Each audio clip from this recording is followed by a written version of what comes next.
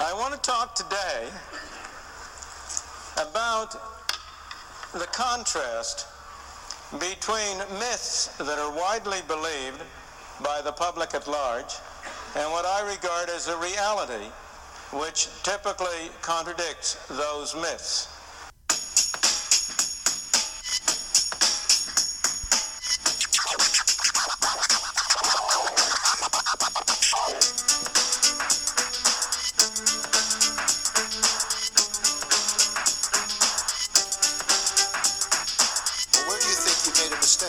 I made a mistake in presuming that the self-interest of organizations, specifically banks and others, were such as that they were best capable of protecting their own shareholders. I have a follow-up question, which is, if economy is a science, why isn't there just one right answer?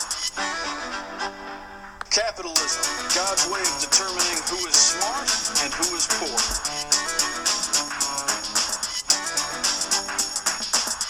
None of the experts or leaders or talking heads had a clue it was coming. I'm guessing most of you still don't really know what happened. Yeah, you got a soundbite you repeat so you don't sound dumb, but come on. Oh, how about that? All of a sudden, a show about economic development doesn't seem like the worst thing you could be watching, does it? The second economists were put on this planet to make astrologists look good.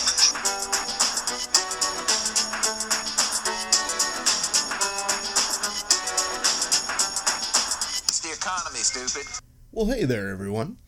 I'm Dave Yost, and welcome to this latest episode of OK, Let Me Tell You Why You're Wrong.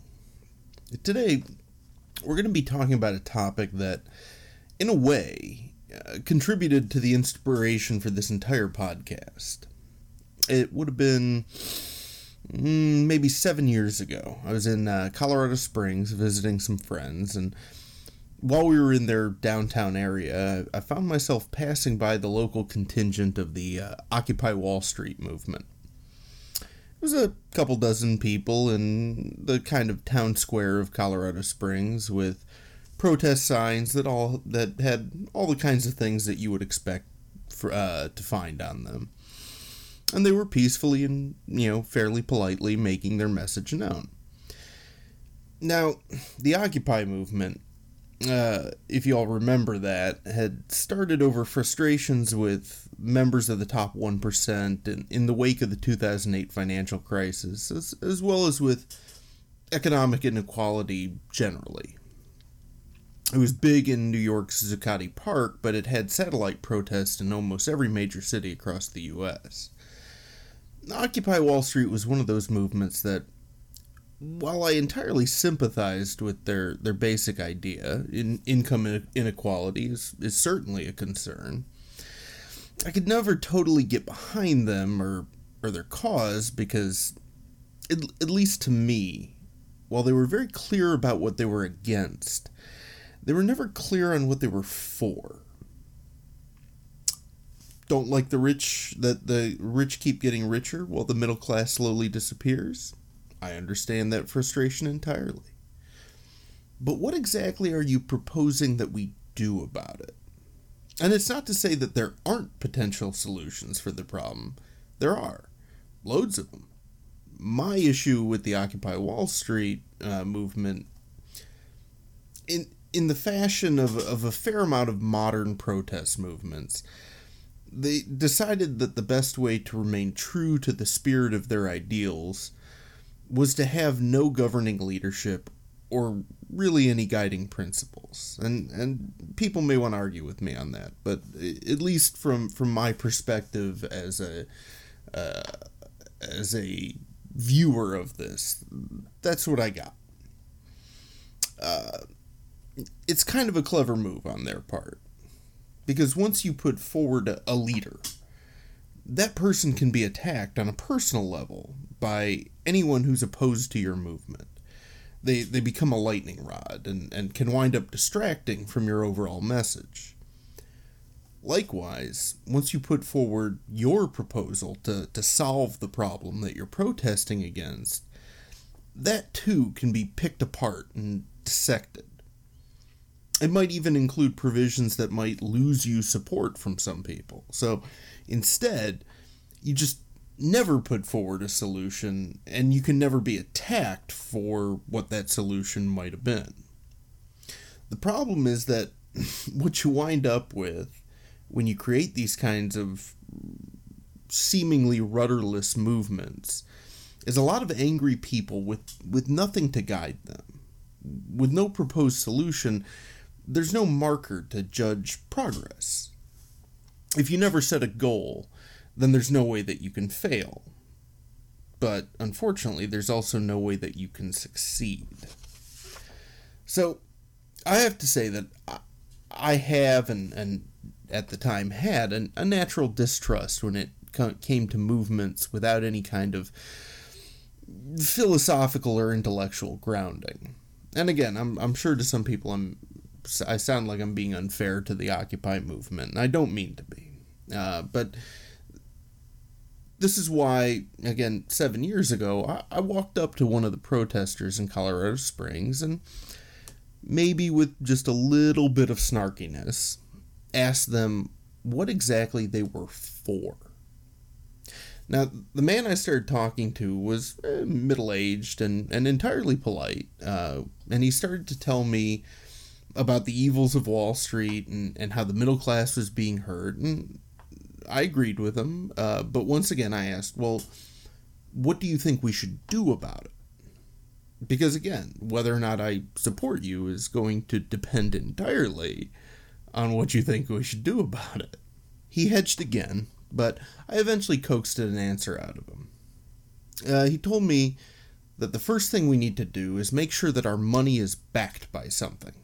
Now, I'm not sure how having a currency backed by something would solve income inequality, but I gave the guy credit, and you should too, because that was the first time I had heard any member of the Occupy movement put forward any kind of proactive proposal.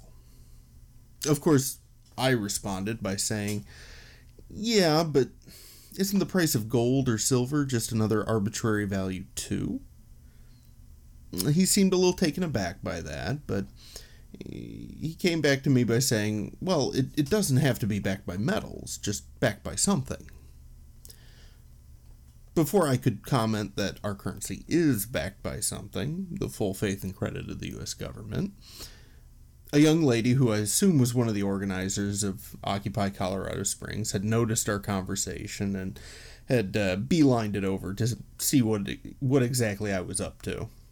She broke up the conversation and rather insistently wanted to know what I was doing there. I think she was probably worried I was either a reporter or, there to start trouble. But that was pretty much the end of it. She asked me to leave their protest, and I did. But in the brief back and forth there, it was the seed of what would eventually become, okay, let me tell you why you're wrong. This guy that I was talking to, again, a perfectly nice person, with very real concerns about very real problems, had decided that one of the key problems in our economy was that our currency wasn't backed by any sort of commodity. Now, and I don't want to pick on this guy, whoever he was, but I doubt he had any sort of background in economics or even a general understanding of monetary policy in the U.S. But the idea that our currency wasn't backed by anything, even though it really struck me, and just how much it stuck in this guy's craw. And while I don't agree with him, I understand why he would feel that way. If you haven't spent a fair amount of your life engrossed in the subject, and trust me, I totally understand if that's not an enticing idea to some of you out there, it can seem a little crazy that money is just, paper. The idea of money having value, but not really, because it's really just a social construct that we all use to make transactions easier, can be a little mind-bending. And I get that. After all, money has to have value. It's what we use to buy stuff. How can it not have value? And if it's backed by something, then of course it would have value. It would have the value of the thing that was backing it, because that value would never change or be subject to negative effects, right? Well, if you've been listening to this podcast long enough, I'm sure you know where I'm going with this. I mean, it's right there in the title. But I do want to take a minute to clarify that the purpose of this podcast is not to laugh at that guy in Colorado Springs. It's not to mock him for not understanding monetary policy. It's not to belittle any of you if you agreed with him. It's not, never has been about me sitting here saying, I know so much and you're all so dumb. The point of the podcast is that economics is a complicated subject, and one, unfortunately, that most people aren't required to learn in the course of their education, especially not at the level where you really get an understanding of how the complexities work. This is made doubly unfortunate because almost every aspect of your life is affected by economics. And there are any number of people out there, most of whom are not economists, that will tell you that you don't need to have an in-depth knowledge of the subject. You just have to repeat the mantras that they give you when it comes to the economy. I'm sure that all of us, at some point in our lives, have made a comment in a conversation regarding the economy based purely on the fact that we've heard someone say the same thing and it sounded kind of smart. Believe me, when I was younger, I did that kind of thing all the time. The point of this podcast is to offer all of you out there who didn't go to school for economics a place where you can learn about just how complicated the subject is and get a little smarter when it comes to economic issues. I still want to fully explain to that guy in Colorado Springs why commodity-based currency isn't a cure-all for the economy. And I hope that he's become a listener out there, because that's exactly what we're going to talk about today. After this very long wind-up, we're going to be talking about the gold standard.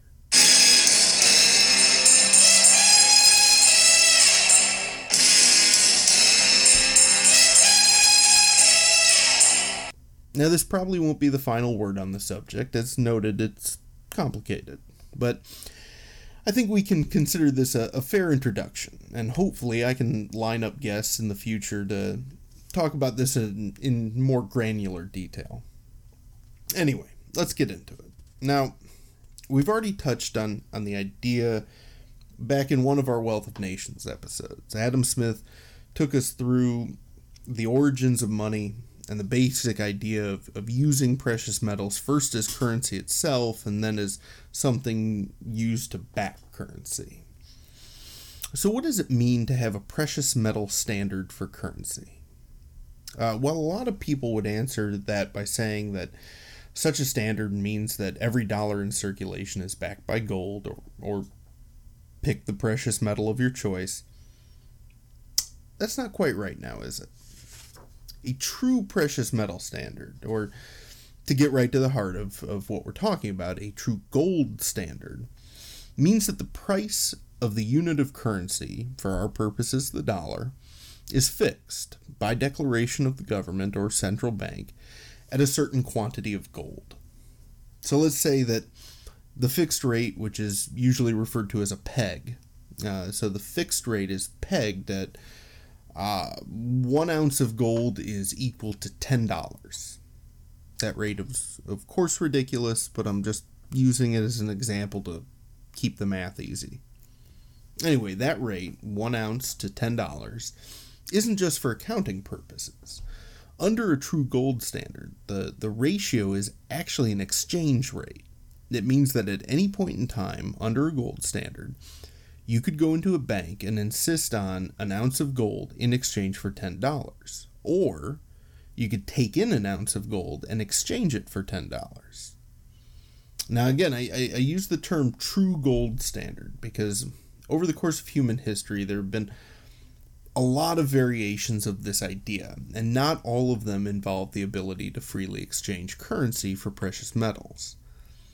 Those variations are they're kind of precious metal standard, but they're not a true precious metal standard. And of course, I keep dropping the term precious metal instead of just saying gold, because gold is not the exclusive metal that can be used to peg a currency to.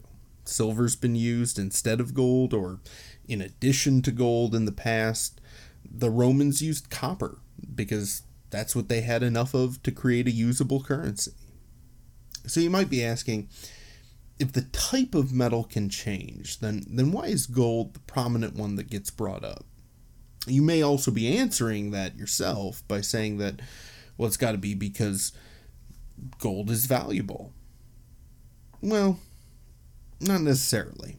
Gold does have a few beneficial qualities when it comes to using something in a standard for currency. It's relatively rare, but not so rare that an adequate quantity of it can't be found. It's heavy, which makes it hard to steal in large quantities. And as Smith pointed out, it can be easily divided. You can take a 1 pound brick of gold and break it up into 1 ounce pieces with a great deal of precision. Likewise, you can take a bunch of 1 ounce pieces and fuse them together into a 1 pound brick of gold. Gold can be useful in a lot of ways, and this concept of pegging currency to something like gold is one of those things that gets a lot of traction out there amongst people, especially those who are weary of the government, because it's simple and easy to understand. The money in my wallet is simply a representation, a stand-in for gold. And if I ever wanted to, I could exchange that money for that amount of gold. And I would have security in that ability to do so. It makes sense. Or at least in what may be becoming a new catchphrase on this podcast, it makes enough sense. Except there are some serious issues with that concept. Issues that chip away at exactly how much sense a gold standard makes. First of all, people seem to get a warm fuzzy from the idea of that their currency can be exchanged for gold because they feel that it gives them financial security in the event of an economic calamity. Now, this is more than a little foolish. As we've discussed in earlier episodes, in the event of true economic collapse, the idea that your money would no longer be usable but your gold would be is pretty silly.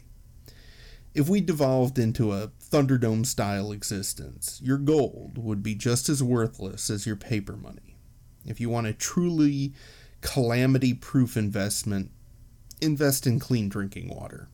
Call it your Fury Road strategy.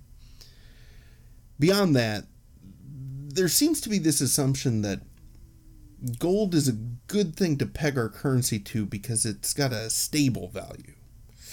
Well, nope. If you're laboring under the delusion, please do yourself a favor and Google or Bing, no judgments here, but search for the price of gold over time. Now, you're going to want to specifically look for the real price of gold because some shifts in value are going to be based on inflation if you're looking at the nominal price. But even if you can only find data that tracks the nominal price of gold, you're still going to see some wild swings in value. I mean, in 2013, the price of gold dropped by 27.6% over the course of the year. In 2010, it went up 30%. In 1997, it dropped by 22%. The point is that you need to stop thinking about gold as some kind of magical substance. It's not. All it is a commodity. No different from oranges or coffee or oil. And like all commodities, its value is determined by the intersection of supply and demand, which means that its value can and will fluctuate based on those factors. And this is where we can get into some very real problems if we had a currency that was pegged to the price of gold. People like to shift to precious metals during times of economic decline. During the Great Recession of 2008, we saw the price of gold spike from $869 per ounce in 2008 to $1,531 per ounce by the end of 2011. Now, that may seem like a great thing if you're heavily invested in gold, and in that case it is, but when the currency moves with that value, it can create a downward spiral in the economy as a whole. And you may be saying, well, wait a minute, you're going to try to tell me that the value of our currency going up is somehow a bad thing. And yes, that's what I'm going to tell you. Because, as we've talked about many times on this podcast, the economy is all about interconnectedness. Where we run into issues is in this scenario where the economy is steering into recession. We would see a major drop in consumption and investment across the economy. As a result, people would shift out of the increasingly unstable markets and into precious metals, which would drive up the value of currency, since the commodity that the currency is pegged to is in higher demand. Unfortunately, when the value of our currency goes up, it tends to have adverse effects on our exports. Now, again, you may be saying, wait, how did we get to exports? Well, the desirability of exports from any country is based on the exchange rate between those countries involved in the trade. The lower the value of the dollar is relative to, say, the euro, the better the deal is when European countries import products from the US. The higher the value of the dollar relative to the euro, the more expensive our exports are relative to the substitutes available within the Eurozone country that we're trying to export to. This is why when a politician tells you that they're going to raise the value of the dollar and increase exports, they're lying. Or, I suppose more likely, they just don't understand what they're talking about. The two things, with few exceptions, are mutually exclusive. If the value of the dollar goes up relative to other currencies, the market for U.S. exports is going to go down, because the relative price of those products abroad is effectively going up. Such a situation would be great for the market for capital investment in the U.S., as with an increasing value to the dollar, the returns on investment get a little boost. But the manufacturing sector is going to take a big hit. If the value of the dollar is dropping, again, relative to other currencies, then capital investments in the U.S. don't seem so appealing, but our exports are effectively cheaper, and so the demand for U.S. products will go up. But, and again, with only a few rare exceptions, you can't have both. So back to our gold standard scenario. The economy is contracting, value of our gold-backed currency is increasing, which delivers a poorly timed blow to our export market, right at the point where we would desperately need a boost in exports to stimulate growth, thus sending us further into recession. The value of having a currency that's backed only by the full faith and credit of the U.S., what people usually derisively call a fiat currency, is that it provides the central bank, in our case the Federal Reserve, with additional tools to combat economic downturns like the one I've been using as an example here. With a currency strictly pegged to the value of a commodity, you're forced to ride out the highs and lows of the value of that commodity, with limited options for counteracting just such market fluctuations. With fiat currency, the Fed has the ability to inflate or deflate the value of the dollar in response to economic conditions. Just like we covered in my interview with Paul Laporte from the BLS, not all inflation is bad. In the event of a recession, the Fed can inflate the dollar, thus dropping its relative value, which will stimulate our export market, and that boost may be just the thing that our economy needs to get out of the contraction. You can't do that when the value of the dollar is pegged to the value of a commodity. It's one of those classic economic situations that it's entirely a trade-off. having a gold standard should, and we'll get into that in a minute, prevent the central bank from inflating the currency, because the peg will prevent increases in the money supply. If each dollar is exchangeable for a certain quantity of gold, then the central bank can only issue as much money as they have gold, thus, no inflation. But the problem is that it's precisely that the central bank then can't inflate currency at times when such a move would really benefit the economy. Having a gold standard unfortunately puts control over the value of your currency in the hands of variables that are entirely outside of your control. And an extreme example would be that if we had the dollar pegged to the price of gold, and suddenly one day someone living out in Uzbekistan discovers that they are living on top of a 5,000 pound mountain of gold, then the global supply of gold will go up, and without an equal increase in demand, the price of gold will plummet, and with little recourse, so will the price of the dollar, all because a dude in Uzbekistan found more gold. That dynamic has never seemed all that stable to me. But hey, if you're more risk-averse than I am, you may be thinking that problems like this are worth it in order to prevent inflation, because while all inflation isn't necessarily bad, all inflation isn't necessarily good either. And with a gold standard, we may miss out on the good inflation, but we would definitely avoid the bad inflation. And that's a perfectly legitimate stance to take, except for one problem. A precious metal standard doesn't entirely exclude the possibility of currency devaluation. Obviously, as we've already covered, the currency under a gold standard could devalue based on finding more gold. But it can also devalue because of, government intervention. And the reason that we know that it can is because it has.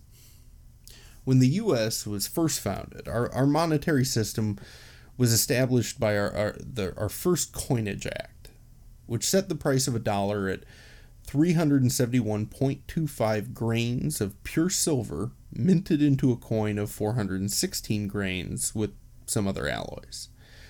Basically, the coins had to be 89.24% pure silver. Gold coins were available too for higher denominations, and the ratio of gold to silver was set at 15-1. Within a few years, however, the global market price of silver dropped and threw off the set ratio, so silver became more useful domestically while our gold coinage was more desirable for international purposes. In an attempt to correct this imbalance that, they had created, Congress passed a new piece of legislation in 1834, and it changed the ratio from of gold to silver to 16-1. It also reduced the required quantity of gold in our minted coins. This led to a major issue with lenders, as overnight, the value of their outstanding debts that they had dropped by about 2%. If you had borrowed money before 1834, you still owed the same amount in dollars, but the value of the dollar had dropped, so you effectively owed less money. And this is all too common. Adam Smith gives a long diatribe, as if he knew any other kind, about kings reducing the purity of their minted coins whenever they needed to just create more money. Smith talks about this back in The Wealth of Nations. He says, quote, "By means of these operations, the princes and sovereign states which performed them were enabled, in appearance, to pay their debts and to fulfill their engagements with a smaller quantity of silver than would have otherwise been requisite. It was indeed in appearance only, for their creditors were really defrauded of a part of what was due to them. All other debtors in the state were allowed the same privilege, and might pay with the same nominal sum the new and debased coin, whatever they had borrowed in the old. Such operations, therefore, have always proved favorable to the debtor and ruinous to the creditor, and have sometimes produced a greater and more universal revolution in the fortunes of private persons than could have been occasioned by a very great public calamity. So, if you want to take solace in a gold standard being a prevention against inflation, it's not.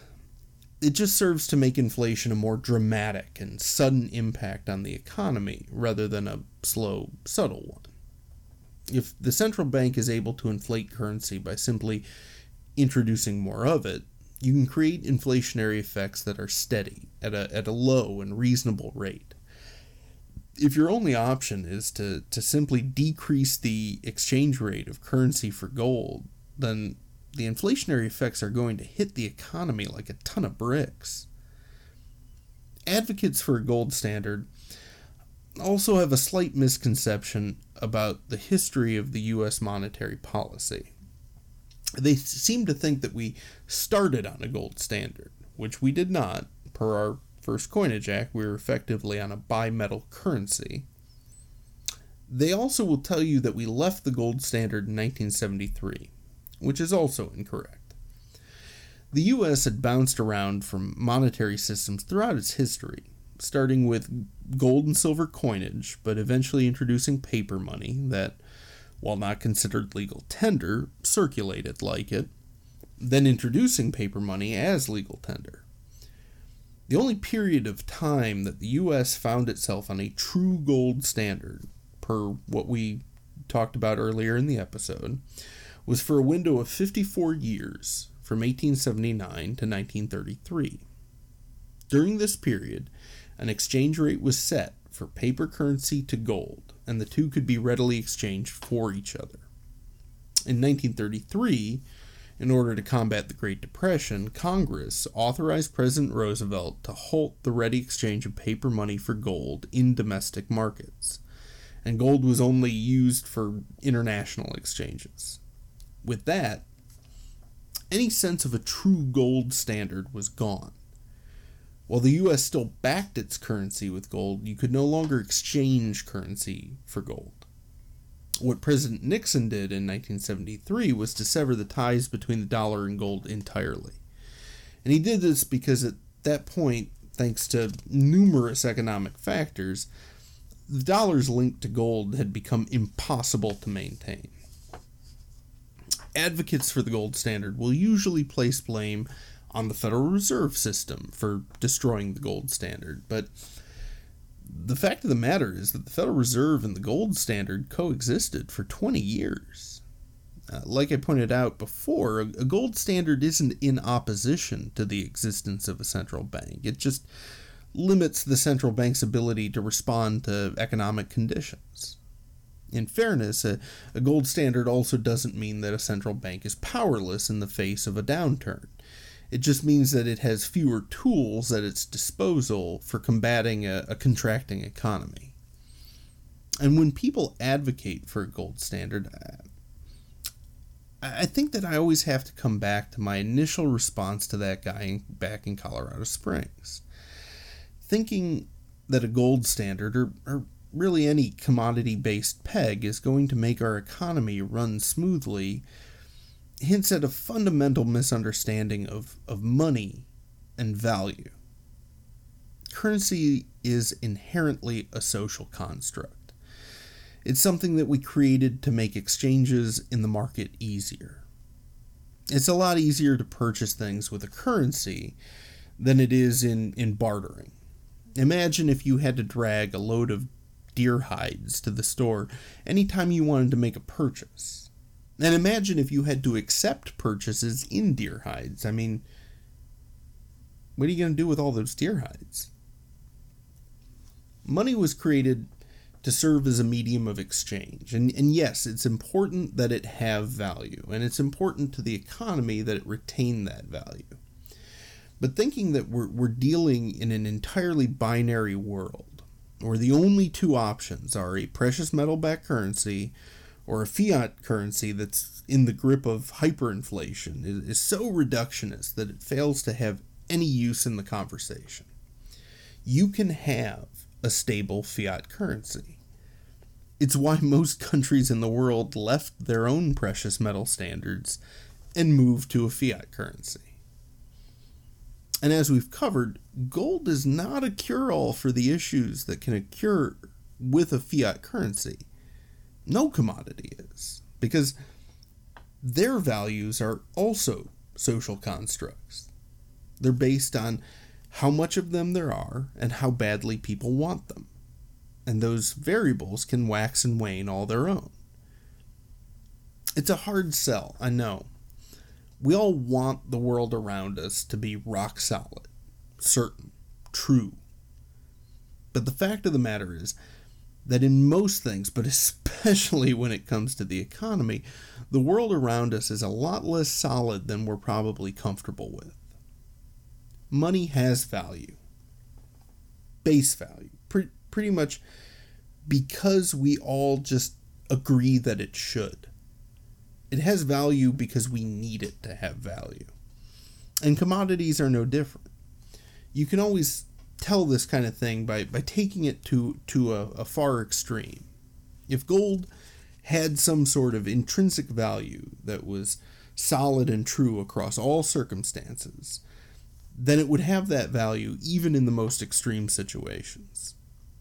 If we all go back to the hunter-gatherer times, gold would be largely worthless. Yeah, cavemen might have found it to be pretty, but you can't eat it, and you can't make effective tools with it for hunting or gathering. Either way, it's not going to feed you, so it's not worth even a single deer hide. Likewise, in a post-apocalyptic future, gold isn't going to be worth anything either. Again, you can't eat it, you can't drink it, you can't protect yourself with it, it's heavy and hard to transport. You're going to be in a much better position if you have a backpack full of iodine tablets than you would if you had a backpack full of gold. Like money, gold has value only because we agree that it does. And at any point, the market can decide that it's not as valuable as it used to be, which kind of eliminates its supposed advantages as a stable store of value. And I know that I've said it before, but I've never been afraid to repeat myself on the important stuff. If you're talking to somebody that's really pushing the idea of gold or other precious metals on you, maybe take a minute to inquire if that person happens to also be selling gold, or otherwise stands to profit from it. Most of the pro-gold standard websites that I've found out there also, conveniently enough, are ready and willing to sell me large quantities of gold at a moment's notice. It's very convenient. There are some advantages with having a currency pegged to gold, but even those are typically constrained by whether or not every other country has a similar peg. Like most things in economics, it comes down to a trade-off. And the fact of the matter is that there are real advantages to having a currency that isn't pegged to a commodity. The point being, a gold standard isn't going to solve most of the issues that we're facing in the economy today. It certainly wouldn't solve the issue of income inequality. I really do hope that that guy I talked to all those years ago winds up hearing this podcast. Again, I don't think he was dumb. And I don't bring up that story to make fun of him. But we run into problems when we gravitate towards the answers that make enough sense, because it's easier to wrap our heads around, rather than embracing the complex and often flimsy nature of the world and situations around us in order to get to the answer that makes real sense.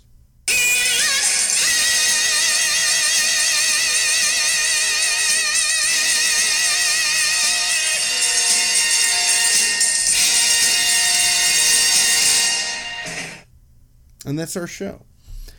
As always, if you want to tell me why I'm wrong, and I'm sure some of you will want to do that on this topic, The best place to do that is on our Facebook group. You can search Facebook for OK, Let Me Tell You Why You're Wrong, or you can check the show notes because I always leave a link to the Facebook group in them. Come on out, join the conversation, leave a comment, or throw out a suggestion for a future episode. And if you needed any more reason to join the Facebook group, I not too long ago posted the first OK, Let Me Tell You Why You're Wrong t-shirt design there.